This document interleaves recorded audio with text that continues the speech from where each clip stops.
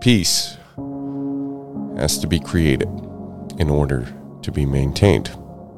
It is the product of faith, strength, energy, will, sympathy, justice, imagination, and the triumph of principle. It will never be achieved by passivity and quietism. Dorothy Thomas. Recovery has to be created in order to be maintained. Many of us don't have sanity to be returned in step 2. We have to create it. And the 12 steps are not a passive process. Will is not our enemy. It was part of the problem, and it will be part of the solution too. Faith, justice, sympathy, imagination.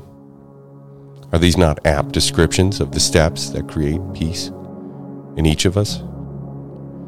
When a snake sheds its skin, it lets go of the dead, dysfunctional layer. A new, wholesome skin, the new self, is already inside. It's just a matter of writhing and massaging, employing all kinds of work and energy to get the old skin off. Being likened to a slithering reptile may give us the creeps. Let's take what we can get from this metaphor. It doesn't matter if our guidance comes from a higher power or an inner voice.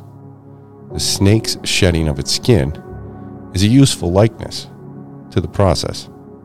Our better self, higher self, or our good, orderly direction is already inside us.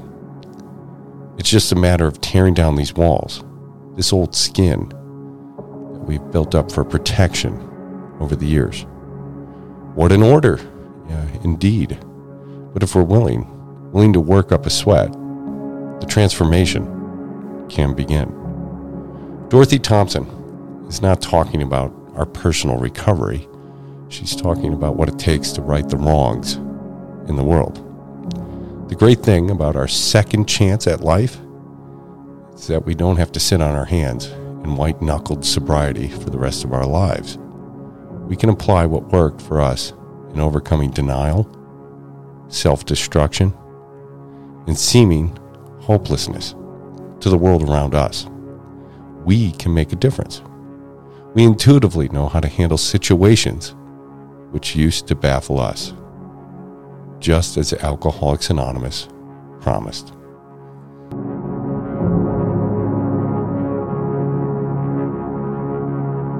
Thanks for starting your day with hammock readings, and we look forward to seeing you again tomorrow.